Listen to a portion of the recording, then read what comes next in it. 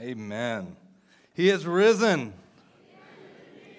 Oh, that wasn't good enough. He has risen. Amen. Welcome, welcome. Was that not just amazing? Oh my gosh.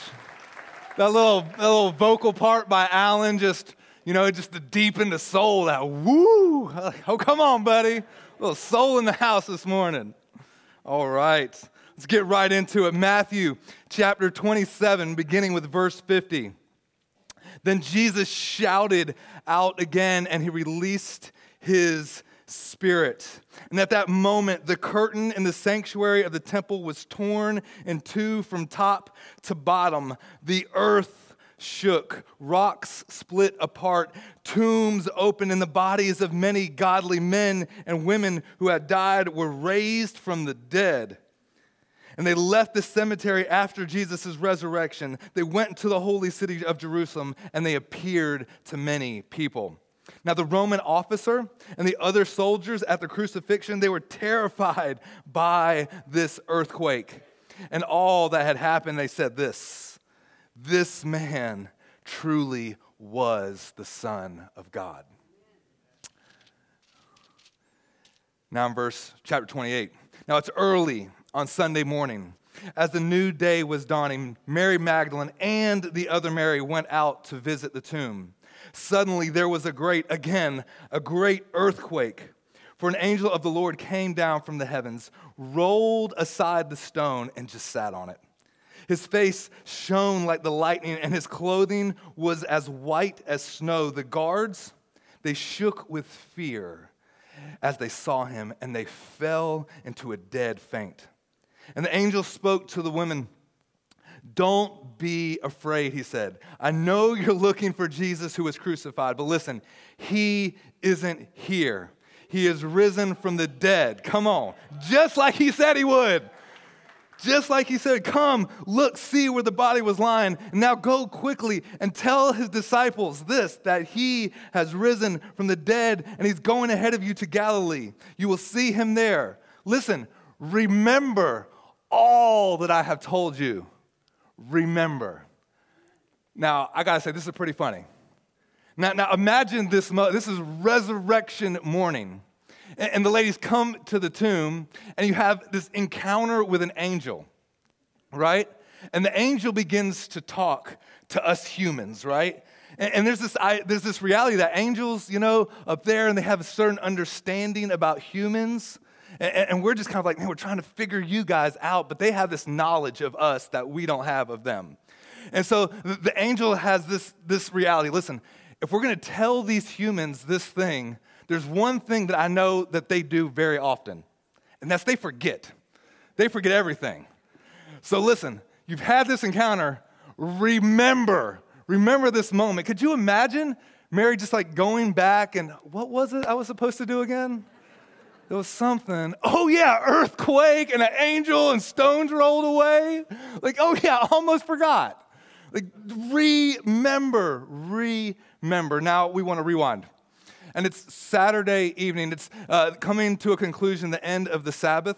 There had been a great celebration there in Jerusalem. And the Sabbath is coming to an end. And see, for us, we kind of look at things as sunrise and sunset. But for them, it was sunset and sunrise. And they get that from Genesis 1, where God says, and there was evening and morning the first day, and evening and morning the second day. And so for them, it's like, okay, when the sun sets, when it becomes evening time, then we can go out, because you couldn't do anything on that Sabbath day. So the sun is setting, and quickly Mary realizes, listen, that there's a body in a grave, and we've got to get some spices. We've got to prepare and get everything ready for Jesus' body, and it's supposed to be a day of rest. But I guarantee you, nobody was resting that day. They had just seen their Savior on a cross. All of their hopes, all of their dreams, and now it just feels like all is lost. And for Mary, all she could think about is, as soon as I can get out, I've got to go get some spices. And the Bible doesn't tell us much about what happened on that Saturday. There's this kind of silence. And it's kind of weird, because you would think, if you were there and you walked with Jesus day in and day out and you saw some of the things that Jesus did and you heard the message that Jesus preached, and he even told people, listen, I'm going to rise from the dead on the third day. You think somebody would have put their hand up and been like, guys, I think he's coming back. I mean, if anybody, it should have been Lazarus. Lazarus should have been there and listen, guys, I know everybody's kind of depressed right now, but I'm telling you, there's a chance. Like, if anyone should have known, there should have been like, I know we just feel like that grave, like he's still in the grave, but I'm telling you, there's hope, but there's none of that. And it's kind of frustrating because we could look back and we could read the story and we could see where Jesus obviously told every one of the disciples, he told the crowds that he was around, listen, this is what's going to happen. I'm going to be crucified. I'm going to rise again on the third day. But no one understood him. And we could look back and say, well, how come people just didn't understand? And I find that it's obvious when we look in the rear view, right? You can look back at moments of your life and then you wish that, like, oh, I should have known that then. I wish that I knew what I know now. When I was younger, I would have invested in Amazon, you know? I would have listened to the, fifth grade Algebra 2 teacher. That stuff's important now. All of those things. Like, I actually would have listened to my parents, right? You grow up and you realize, okay, maybe they did know a few things. But then you have kids. And then those kids start acting as crazy as you act when you were a kid. And then you want to beat them. And then the reality is you want to beat the you out of them, right? You're mad at them because it looks a whole lot like Garrett. And you're like, kid, And then you remember, like, that was me, and no, it was my mom. And then they grow up, and then they have kids. And then there's this big cycle that just keeps going in and out of it. And you're just like, and we look back, and we look at the disciples, and we just see the cycle over and over. But hope is gone, and Mary is on a mission to buy these spices. I've got to get there. I've got to buy these spices. And I think there's the reality of God saying this morning that you don't need those spices anymore. You don't need those spices anymore. Some of us have been preparing our spices for a future that no longer exists.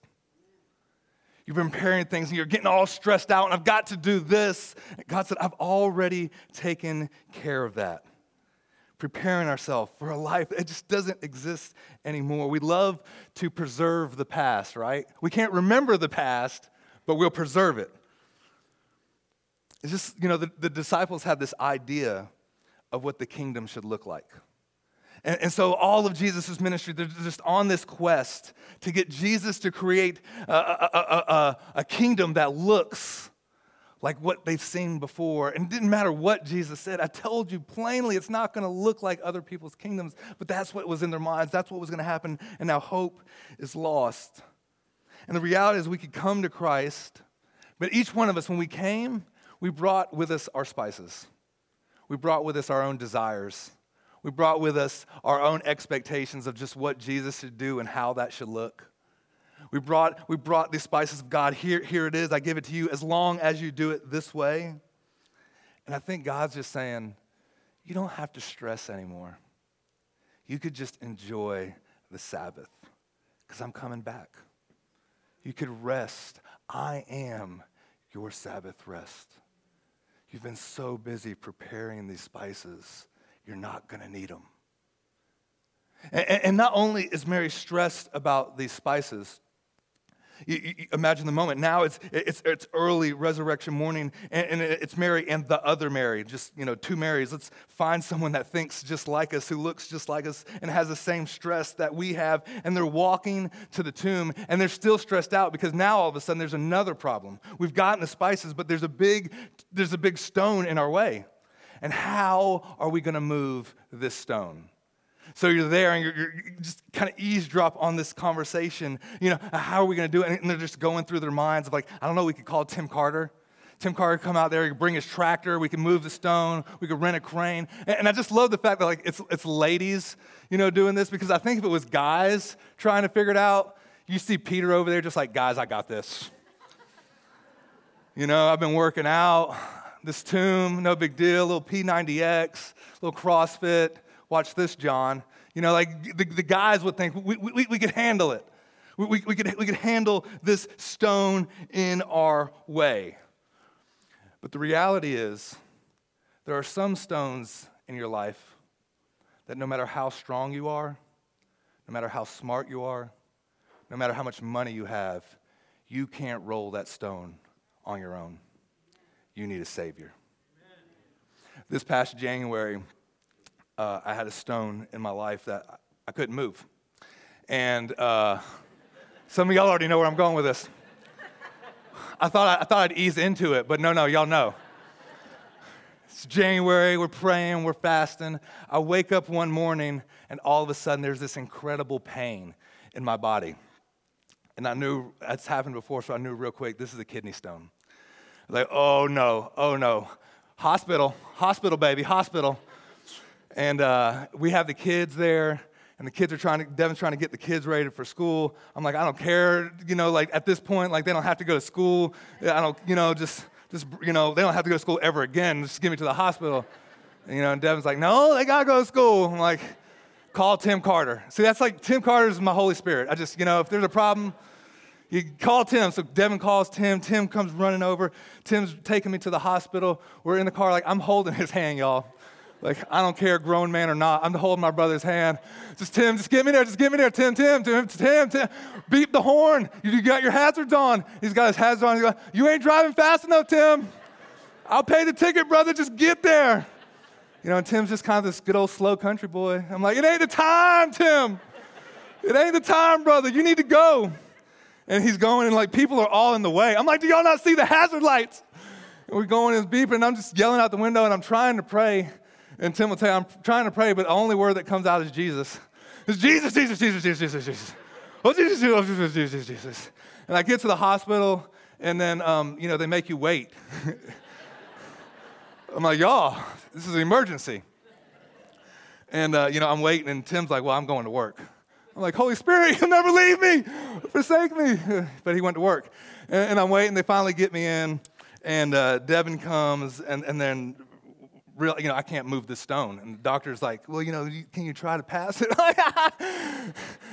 Stone pass, And they're shooting me up with first morphine, and then they shot me up with this stuff called Dilaudid, which is supposed to be like morphine on crack. And like they max me out. The doctor comes in there like, what's your pain level on 1 to 10? 27. 27, doc, 27. And she's like, we can't give you any more. It could kill you. And I'm like, could you just punch me in the face? Like, this hurts so bad. It's literally done nothing to me. I mean, I'm in tears. I'm crying. And finally, they get me in. They do the surgery. And when they do the surgery, they put this line in my body that goes all the way, I think, into my right hemisphere of my brain. And I have that thing in me for a few days, and I have to actually go back to the hospital on the third day. And I'm not just serious. Ask my wife. So you'll see us on the third day. Okay. So I go there, and we go back, and the nurse, count to 3, and she rips this thing. Yeah. The stone was rolled away. And I go home, and I'm just kind of hurting. And they're like, oh, you'll feel sore for a little while, but you'll be okay. And I'm like, okay. But it starts hurting again. I'm like, this ain't right. Whenever she ripped that thing out, she took a liver, a kidney. Something's wrong. Anyway, we get there, we call again. They're like, no, just give him a Tylenol. I'm like, listen, no. Anyway, so I'm like, Devin, this is hospital worthy. Call Alan. The one Holy Spirit already left me, so then Alan comes. Alan's watching the kids. We go back to the hospital, and then I learned the trick on how to get into the ER quickly. You simply throw up all over their front door. You get right in, I'm telling you. They tell you, right here, Mr. Granger, come on. So I get in there, and I this time, a second stone. And I'm like, this is not supposed to happen back to back, a second stone. And I just realized, like, God, you're in that moment, and you start making deals with Jesus. I'll do whatever, God. I promise I don't know what I've done, but if I did something bad, just forgive me, and just, Lord, I'll never do that. I'll never yell at my wife again. I'll never complain about the chicken again. She cook whatever she wants, Jesus. She wasn't in the room at this time, so she didn't hear none of this. And then, I'll do whatever. And then I'm making all these deals. And I'm just thinking I could remember this moment. And finally everything's good. And I leave the hospital. I go out. And then I get in my car the next day. And I kid you not, I turn on the radio.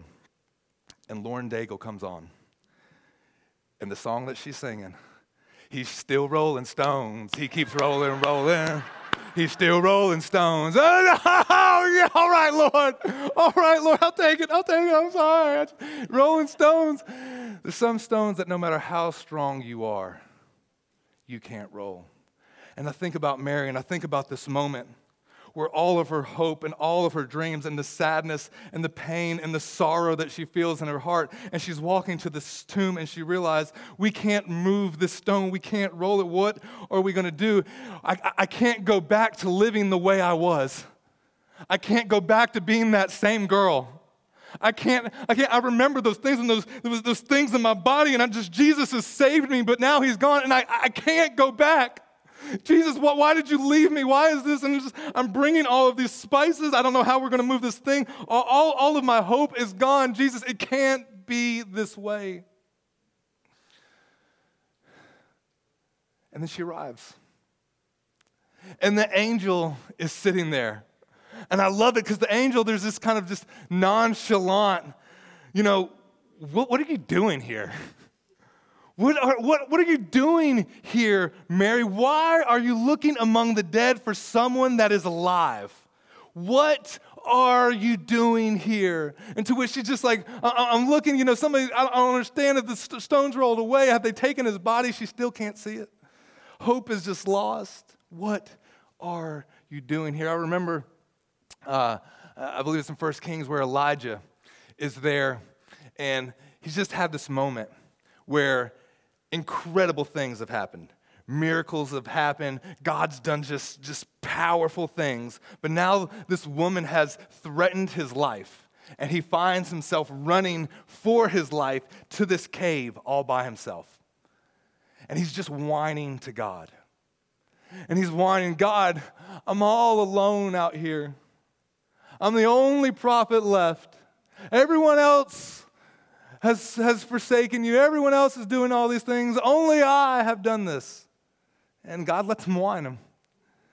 And then God comes, and there's this earthquake. And there's fire, and there's lightning, and there's thunder, and there's all these things. And then God speaks to him. He says, what are you doing here?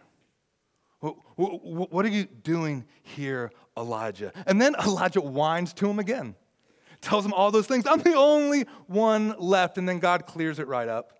Listen, this is what I want you to do. I want you to leave this place, and then you're going to go, and you're going to anoint this guy, and you're going to anoint this other guy, and then you're going to anoint this other guy. And then listen, by the way, there's also 7,000 other people who haven't bowed their knee to the prophet of Baal. In other words, you think you're alone. You think you're the only one. There's a whole bunch out there. And see, Elijah, you've isolated yourself. You've let this fear take over. And anytime you isolate yourself and let the fear take over, you begin to tell yourself a false narrative. You begin to tell yourself these stories. You begin to pack your spices and hide in caves.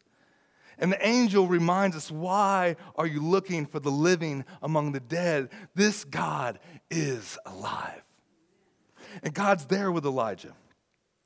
And it's funny because it says that there's this earthquake, but God wasn't in the earthquake.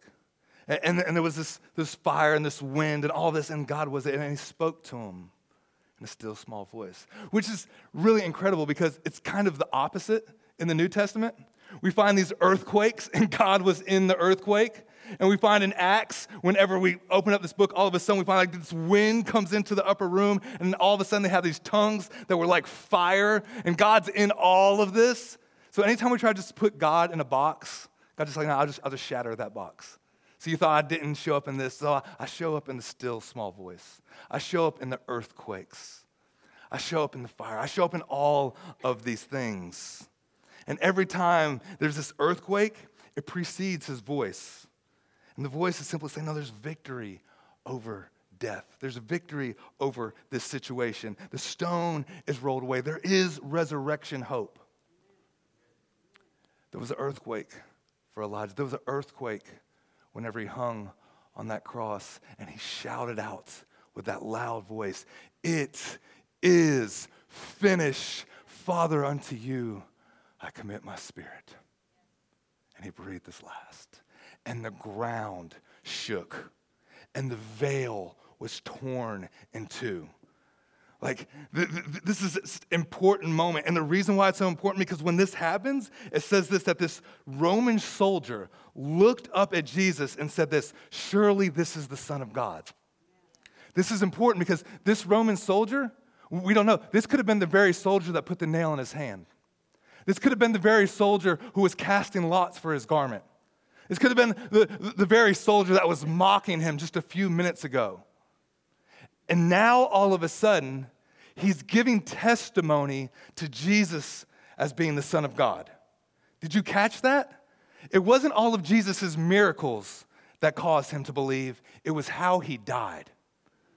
All of a sudden, there was this realization that, man, he had all of the power over all of creation, and yet he still died for us. The ground is shaking. The veil is torn. All of this upon his death. Church, I'm telling you, how we die matters. See, sometimes I think it's like we just want all the power, the power, the power. See, but Jesus shows us right here what he does with that power. He uses that power to lay down his life. He uses the very power that he could have called down 10,000 angels. But he used that power to say, no, nobody put me here. I chose this myself. And he stayed on that cross. And that's what gave testimony to this unbelieving Roman soldier to say, no. Look at how he died. Father, forgive them. They know not what they do. See, sometimes I think we want to exert our rights. We have this right. The world is watching how we die. The world is watching how we lay down our rights. The world is watching how we respond to when they persecute us. Lord, I lay it all down.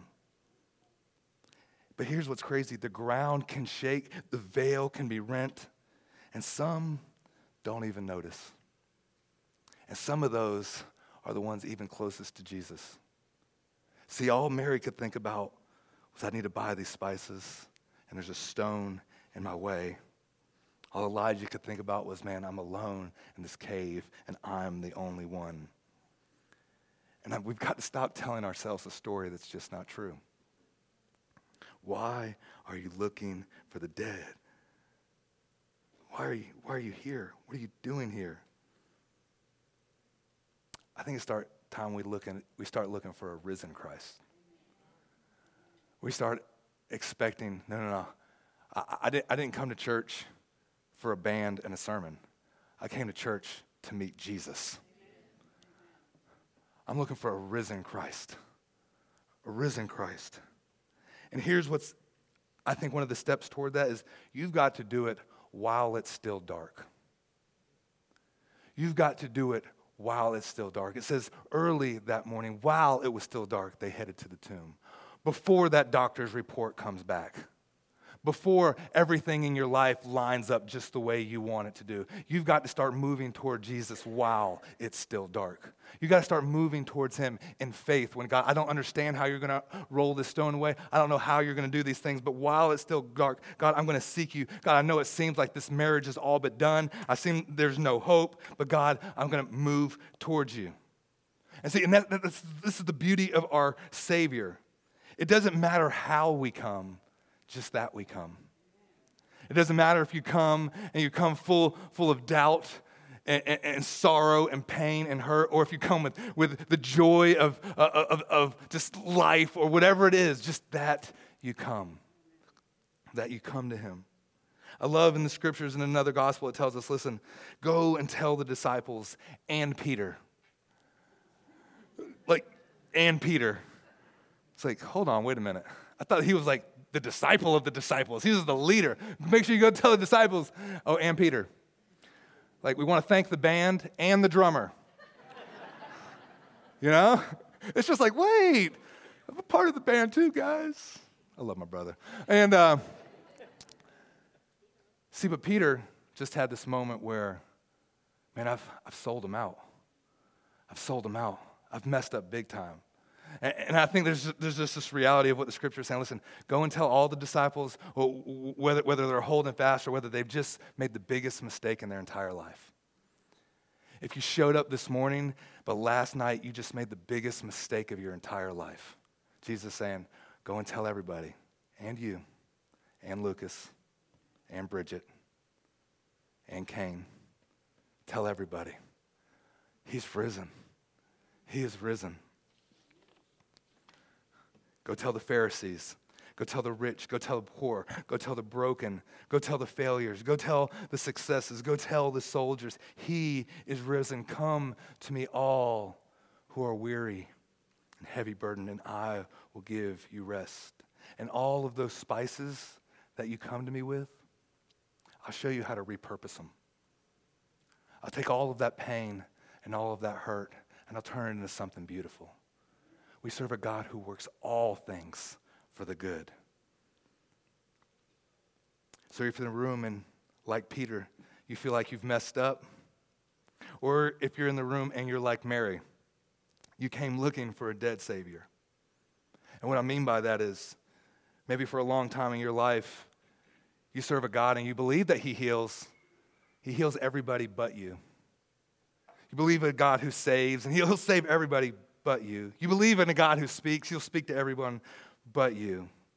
You believe in a God who can shake the ground and cause men and women to come out of it, but not you. That's not your story. And like that angel sitting on the tomb, you've been looking, and He just says, why are you looking for the living among the dead? Come to Christ. Come to Christ. Don't come to church. Come to Christ. Don't come to whatever it is. Leave those spices at home. You don't need them anymore. I'm asking everyone to please stand. At the end of the book of John, chapter 20, verse 10, there's this verse that happens right after the resurrection. And there's 4 simple words in the verse in John 20:10. It says, and then they went home. And then they went home. And I think about that. The earth has shaken. Christ has resurrected. There's been an encounter with an angel. The veil has been torn. The dead in Christ have risen. Talk about miracles that are happening. Imagine if you saw people that were once dead and now their tombs are busted open and they're walking around. Like, Jeff, I haven't seen you in weeks. Oh my gosh, it's Jeff. And all of these, this is the most amazing moment in all of human history. But it says, and then they went home. Peter went fishing. There was still work to be done. The Romans were still in control. There were still things that had to take place. Everything on the outside looked normal. The ground has shaken beneath your feet. And yet somehow everything still has stayed the same. Well, what's next? What's now? And Jesus is very clear. This is your next step. Whatever you do, don't leave Jerusalem, because you need the Holy Spirit. He's very clear that, listen, you've been living this life, and for so long, disciples, you've lived with me around you. But now you need to live with me in you. This is your next step. To serve a God who's not just the God of those around you, but the God who's in you. Christ in you, the hope of glory. Because here's the thing. Then they went home. You'll still go home. You're still going to have a fight with your spouse. Your kids are still going to get this one. Your boss is still going to be that guy. But when you have Christ in you, it changes everything. It changes the way we work.